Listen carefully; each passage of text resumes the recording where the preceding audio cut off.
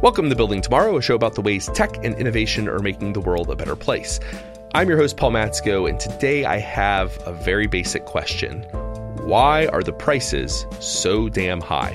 Why are some things getting more expensive, even as technological innovation are making the goods we use much less expensive? Our smartphones every year get better and cheaper. Our cars better and cheaper.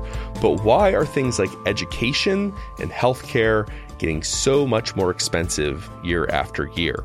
Today, I have a special guest with me, George Mason University economist Alex Tabarrok, the Bartley J. Madden Chair of Economics, who is also one half of the most interesting economics blog in the world, Marginal Revolution. Welcome to the show, Alex. It's great to be here. Now, you and Eric Helland just released a new short book. You can actually download it free online. We'll put a link to it in the show notes, titled, Why Are the Prices So Damn High? Okay, so let's start real basic. What prices are high and which ones aren't? Right. So this was sort of motivated by kind of a famous chart, Mark Perry and other people, you can find it on Twitter, which shows that, since the 1950s, there's been tremendous decreases in the prices of things like home appliances. Mm-hmm. The very first microwave around 1950, it cost over $10,000 and you literally needed plumbing in order to make it work. Now you can buy a great microwave for, $75. Yep.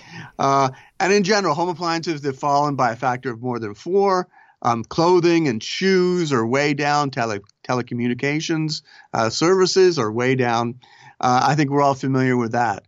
On the other end of the spectrum, however, you see tremendous increases in prices for things like higher education, lower education, and of course, healthcare. Higher education has gone up by more than a factor of 4 since the 1950s. Mm-hmm. Healthcare, of course, is up. Professional services are up as well. So the question motivating our short book or booklet was why the difference? Why are some of these prices going up?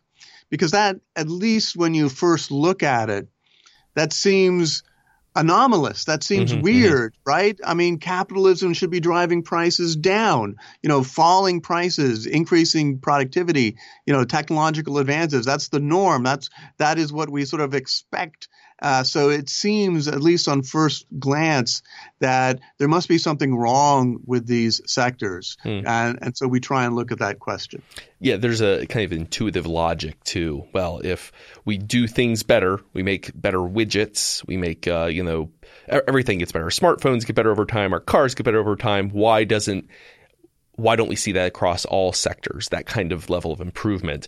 And that makes intuitive sense. But what I found really compelling about the explanation in your book for this discrepancy, you point to something called the Baumol effect. I think I'm pronouncing that right. The Baumol effect. What is that, and where does it come from? Right. So William Baumol is an economist. He should have won the Nobel Prize. He got a little bit too old and died before he could win. Oh, poor guy. But he was definitely he was a contender. Okay. And that's where the name comes from. So the Baumol effect there's a kind of a famous example. It may not actually be the best example, but kind of famous example, and I'll just step through it briefly. And that is the string quartet example. So you take a string quartet in 1826. It takes 4 people 40 minutes to run through, a Beethoven string quartet. 2019, it still takes 4 people 40 minutes to run through the same string quartet. So in, over 200 years or almost 200 years, there's been 0 increase in productivity, in string quartet performances. And yet at the same time, of course, we know that in other areas of the economy, there's been huge increases in productivity. Now, the key is to think of what that means for wages. So you go back to 1826 and the average wage is like $1 an hour because people just aren't that productive at producing things. You come to 2019 and the average wage is about $25 an hour. So what this means is that in 1826, to pull those 4 workers away from other areas of the economy, you had to pay them $4 in total, $1 each. In 2019, to pull those same 4 workers from the other areas of the economy, you've got to pay them $100. So the wages of these 4 workers and the cost of producing the string quartet has gone up by a factor of 25. Productivity hasn't gone up at all, therefore prices must rise.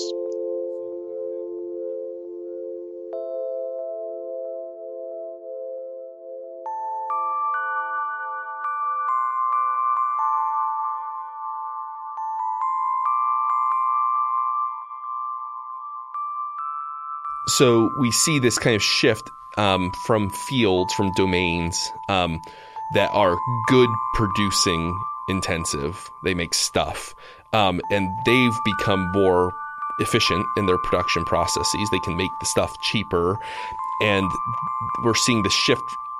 Those gains are then moving to labor-intensive sectors or services-intensive sectors, which I guess is like stuff is becoming cheaper while people and labor is becoming more expensive, which seems great from a humanitarian perspective. I mean, this seems people first in a sense.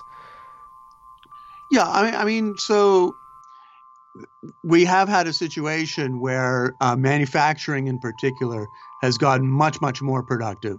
And because it's become more productive, there are fewer people. We need fewer people in manufacturing than we used to.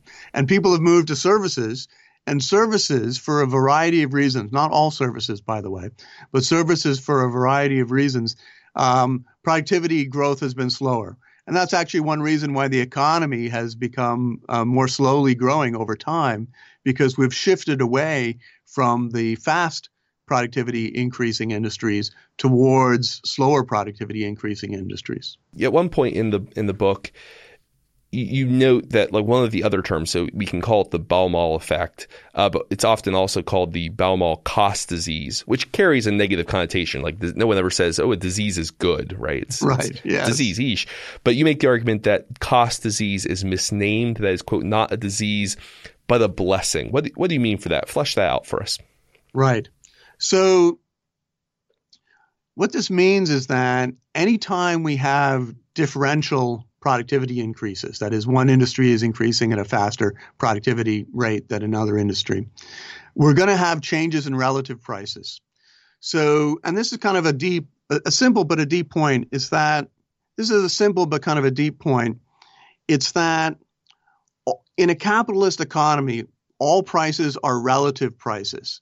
So in a capitalist economy, what happens when the reason why, for example, education has become more expensive, what that means is that we must now give up more other goods in order to get an increase in education. So why do we have to give up more of other goods? Well, simply because we've become more productive at producing other goods, right? Yeah. So that's why the opportunity cost of more education is we have to give up other goods. And because we've become more productive at producing other goods, we have to give up more of them in order to get a little bit more education. But that's not a bad thing. The fact that we're becoming more productive, at producing cars is a good thing. So another way of thinking about this is kind of when we're thinking that everything should become cheaper over time, we're thinking that things should become more affordable over time. And that can be true even as prices go up, because since all prices are relative prices, it is impossible to have all prices falling.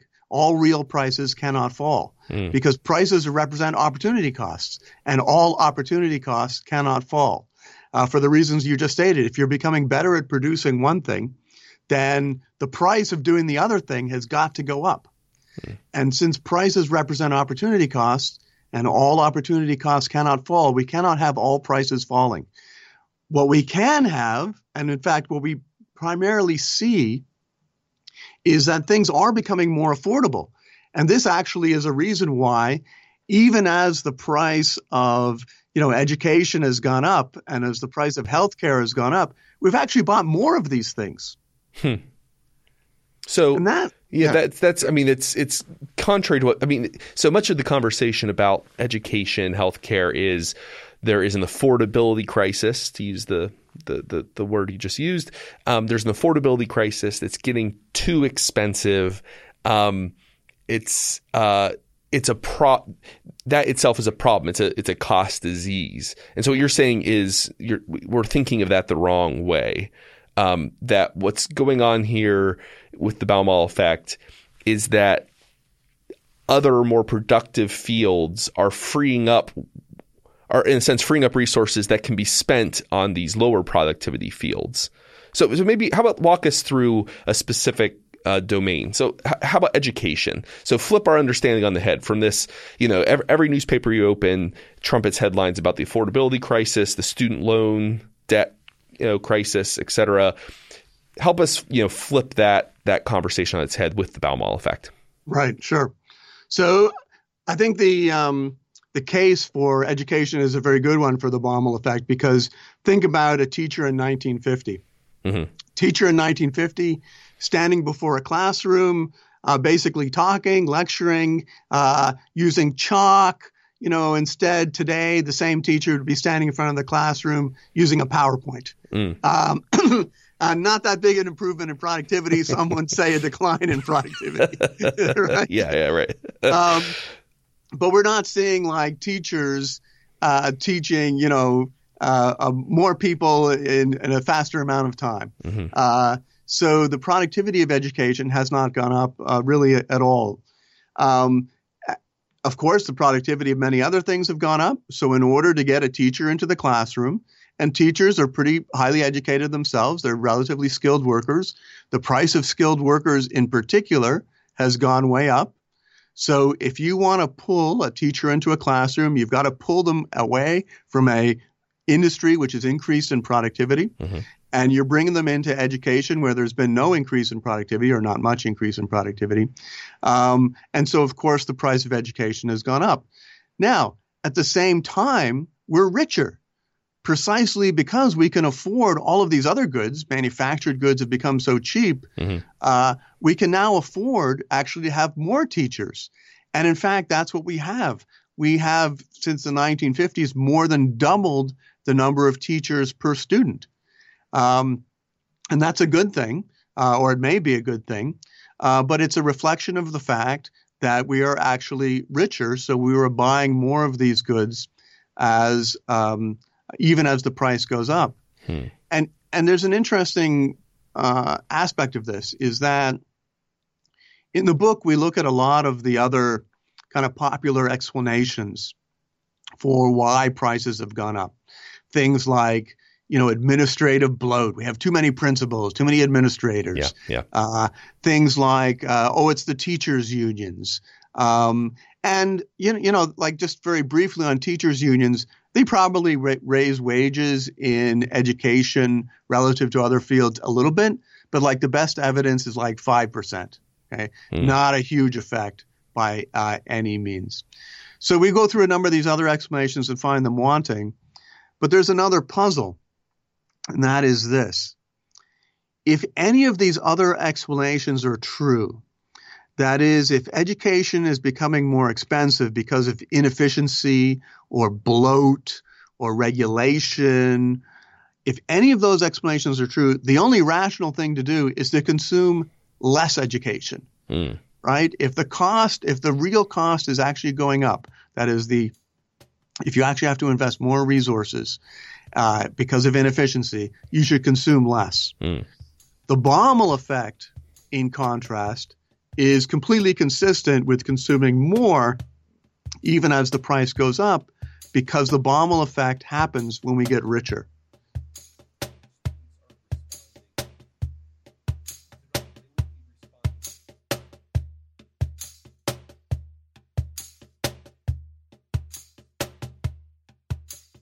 So students aren't responding.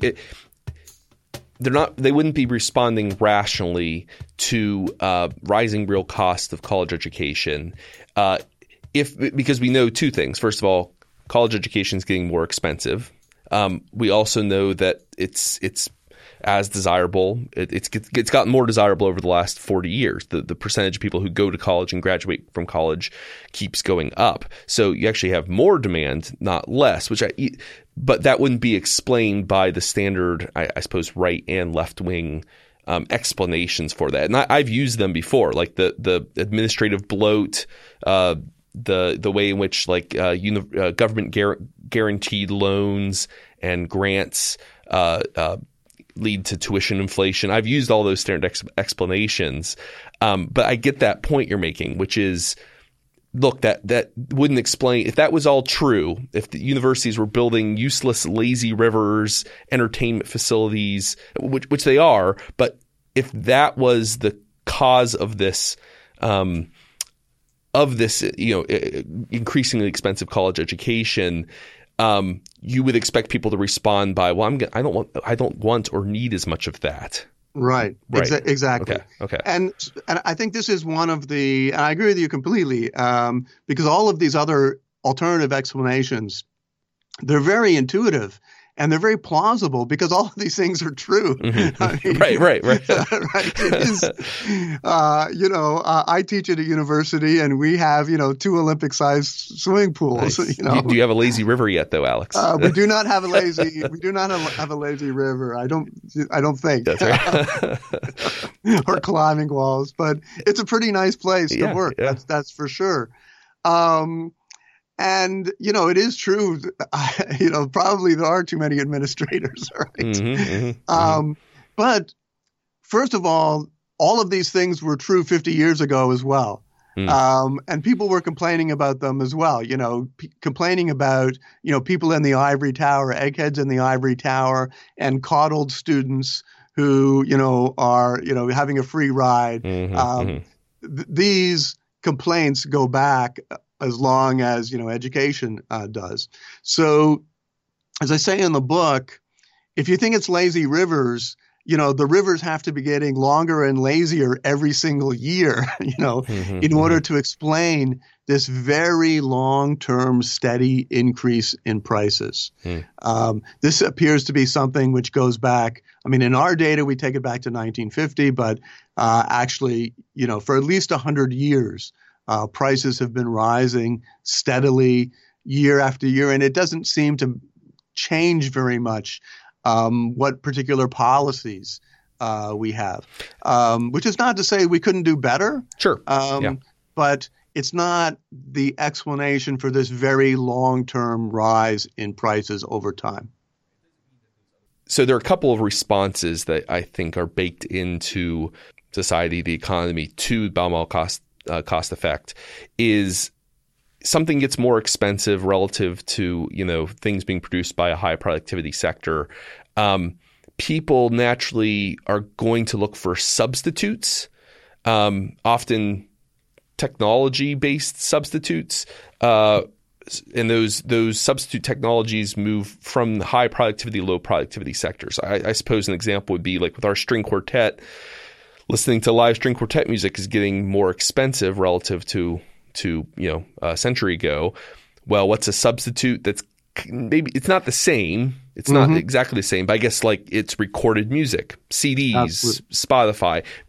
Flesh that out a little bit more for us. What role does substitutes play, and how far does that go, and what don't substitute? So walk us through the substitute question. Yeah. If we can find a technological substitute for one of these goods which has become more expensive, that's great. And recorded music, absolutely, that's superb. As you pointed out, it's not quite it's not a perfect substitute because people are still willing to pay to hear live music, so it can't be a perfect substitute, but it is good. And we see this. We mentioned home appliances.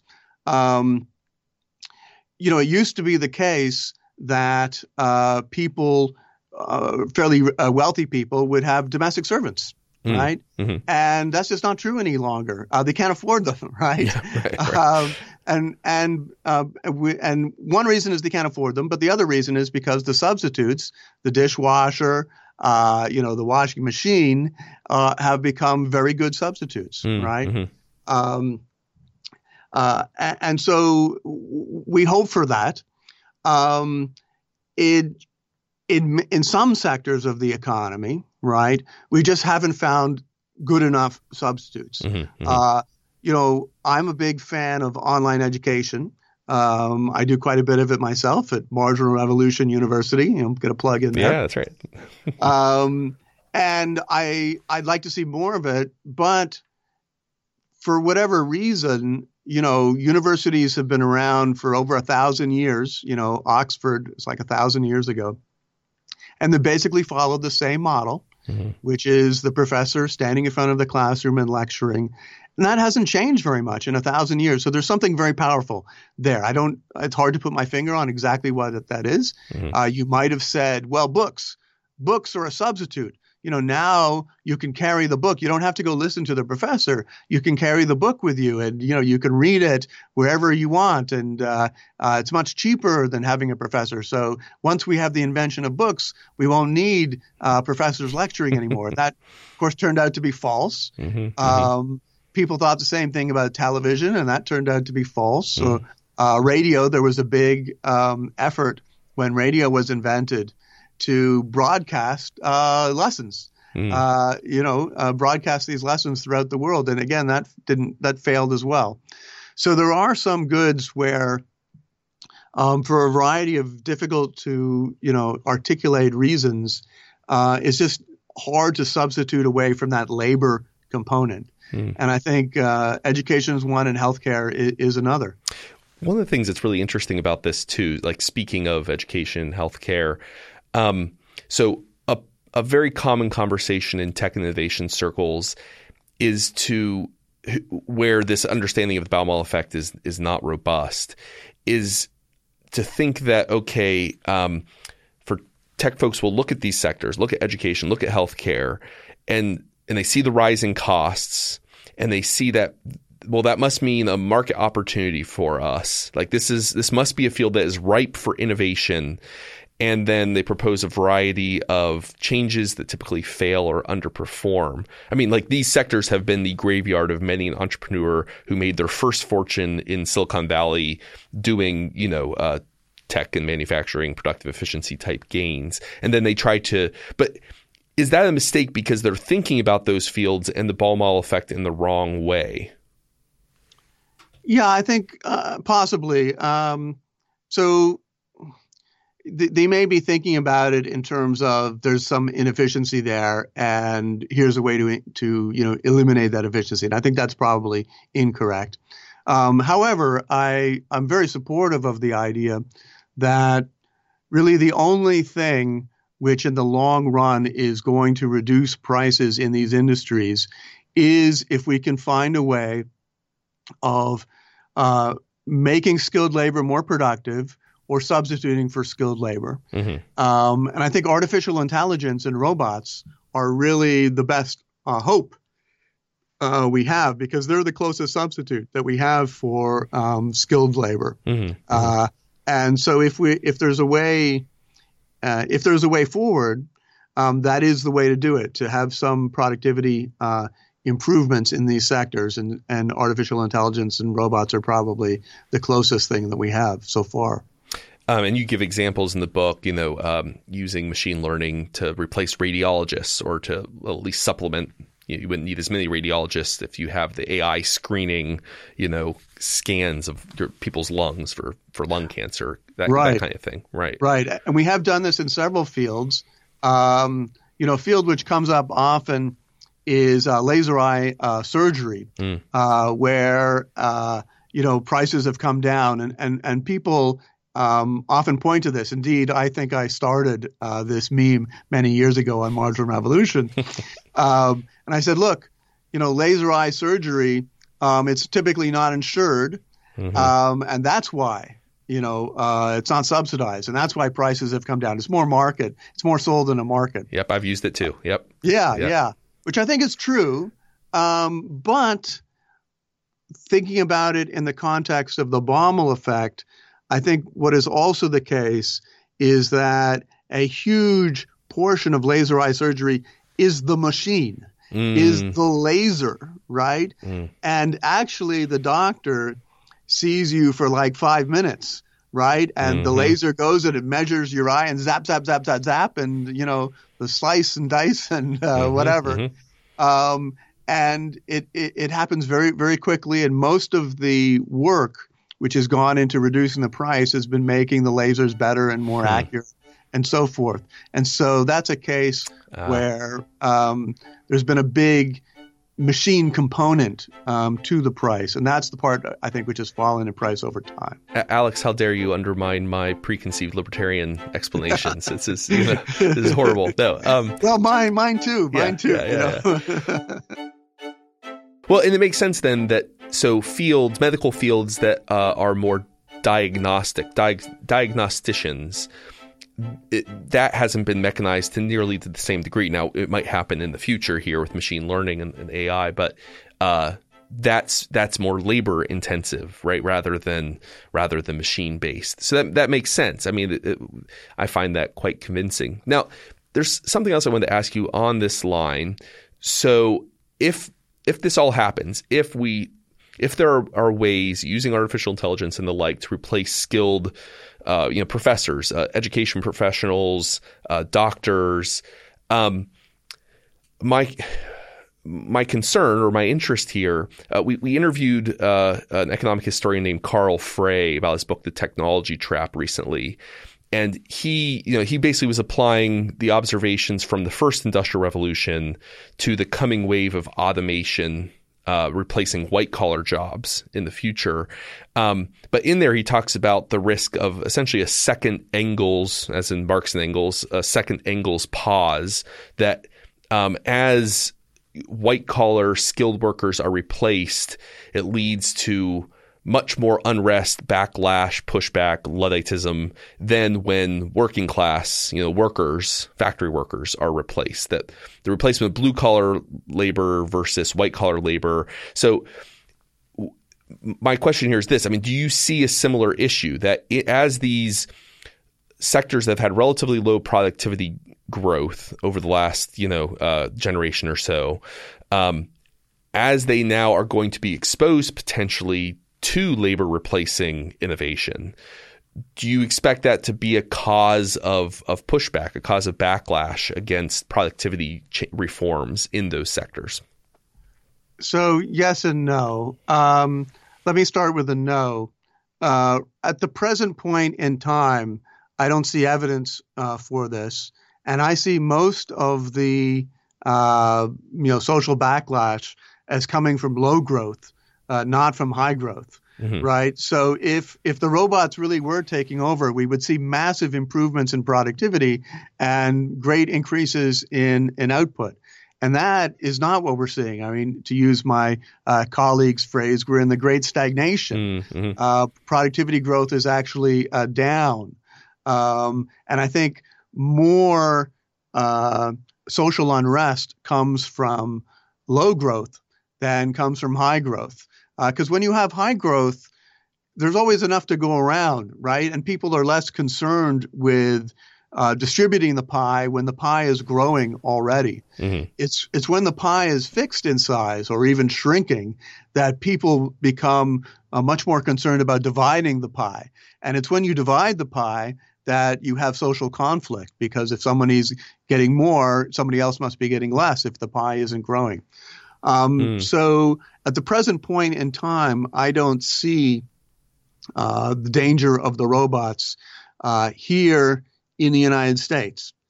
Now, elsewhere in the world, I do think that there are significant problems. If you take a country like India, for example, India, just because of population growth, it needs 1 million new workers, 1 million new jobs every month. And because manufacturing has become more automated and has become cheaper and is not growing, we need less of it. The route which countries in the past, like Japan and then Korea and then China, the route which those countries took to become more developed countries, working through manufacturing and exports, that is becoming less available to the developing countries today. And so that, I think, could be a problem. So the robots I don't see as a problem for us, but they are a problem for India. Let's put it that way. Innovation always comes with, even if it has medium or long-term benefits, which I generally believe. I'm pro-growth, we're pro-innovation here. It does come with, on the short term, and social and economic disruption, right? There are people who lose in the short term, even if on the net as a society we gain in the long term. So and people don't like disruption in general. We like stability in the status quo. It's comfortable often. But do you believe that we have, does this generation have an ethical obligation to future generations to pursue growth in labor productivity, even if it comes at a net cost to ourselves in terms of that disruption? And how does the Baumol effect play into that kind of future ethical obligation? Yeah, so my colleague Tyler Cowen has a book which I highly recommend, Stubborn Attachments.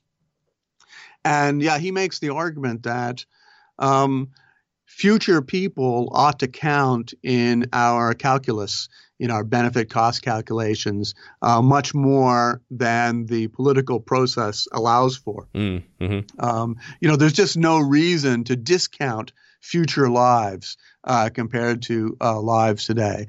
And so this, yes, does put a lot of weight then on saying innovation, it's even better than we thought because it'll benefit most of us, but it'll really benefit, future people, right? Yeah. Our children and our grandchildren. So, yeah, I take that argument very seriously. At Building Tomorrow, we're a tech-focused podcast, and we are pro-innovation and pro-growth. As I was thinking through the implications of the conversation with Alex that we just had, I started to wonder if understanding the Baumol effect was key really to properly appreciating how much technological innovation has done to improve all our lives. We mentioned this during the interview, that it's easy for us to appreciate just how much better our lives are when our stuff gets cheaper. Better phones, cheaper phones, better cars, cheaper cars. But the problem is that's getting weighed against the downsides of innovation, all that social and economic disruption.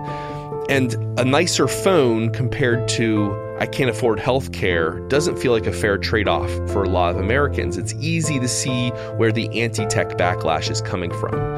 But what's less intuitive, but just as important, is that we need to realize that the wealth created by gains in productive efficiency are spilling over to benefit people who don't work in tech and in ways that don't just involve new gadgets. Like the upside is not just a nicer, better, cheaper smartphone. The upside is also that doctors are making more money, teachers are making more money, social workers, violinists, you name it. Through no effort on their own, people who aren't in tech are being better compensated because we as a society have embraced technological innovation despite the disruptions. And I think if we properly appreciate that fact, there would be less kind of anti-tech backlash in American society today. So we can thank the Baumol effect for making all of our lives better, not just giving us nicer stuff and neater gadgets and toys. Thanks for listening. Building Tomorrow is produced by Tess Terrible. If you enjoy Building Tomorrow, please subscribe to us on iTunes or wherever you get your podcasts. If you'd like to learn more about libertarianism, find us on the web at www.libertarianism.org.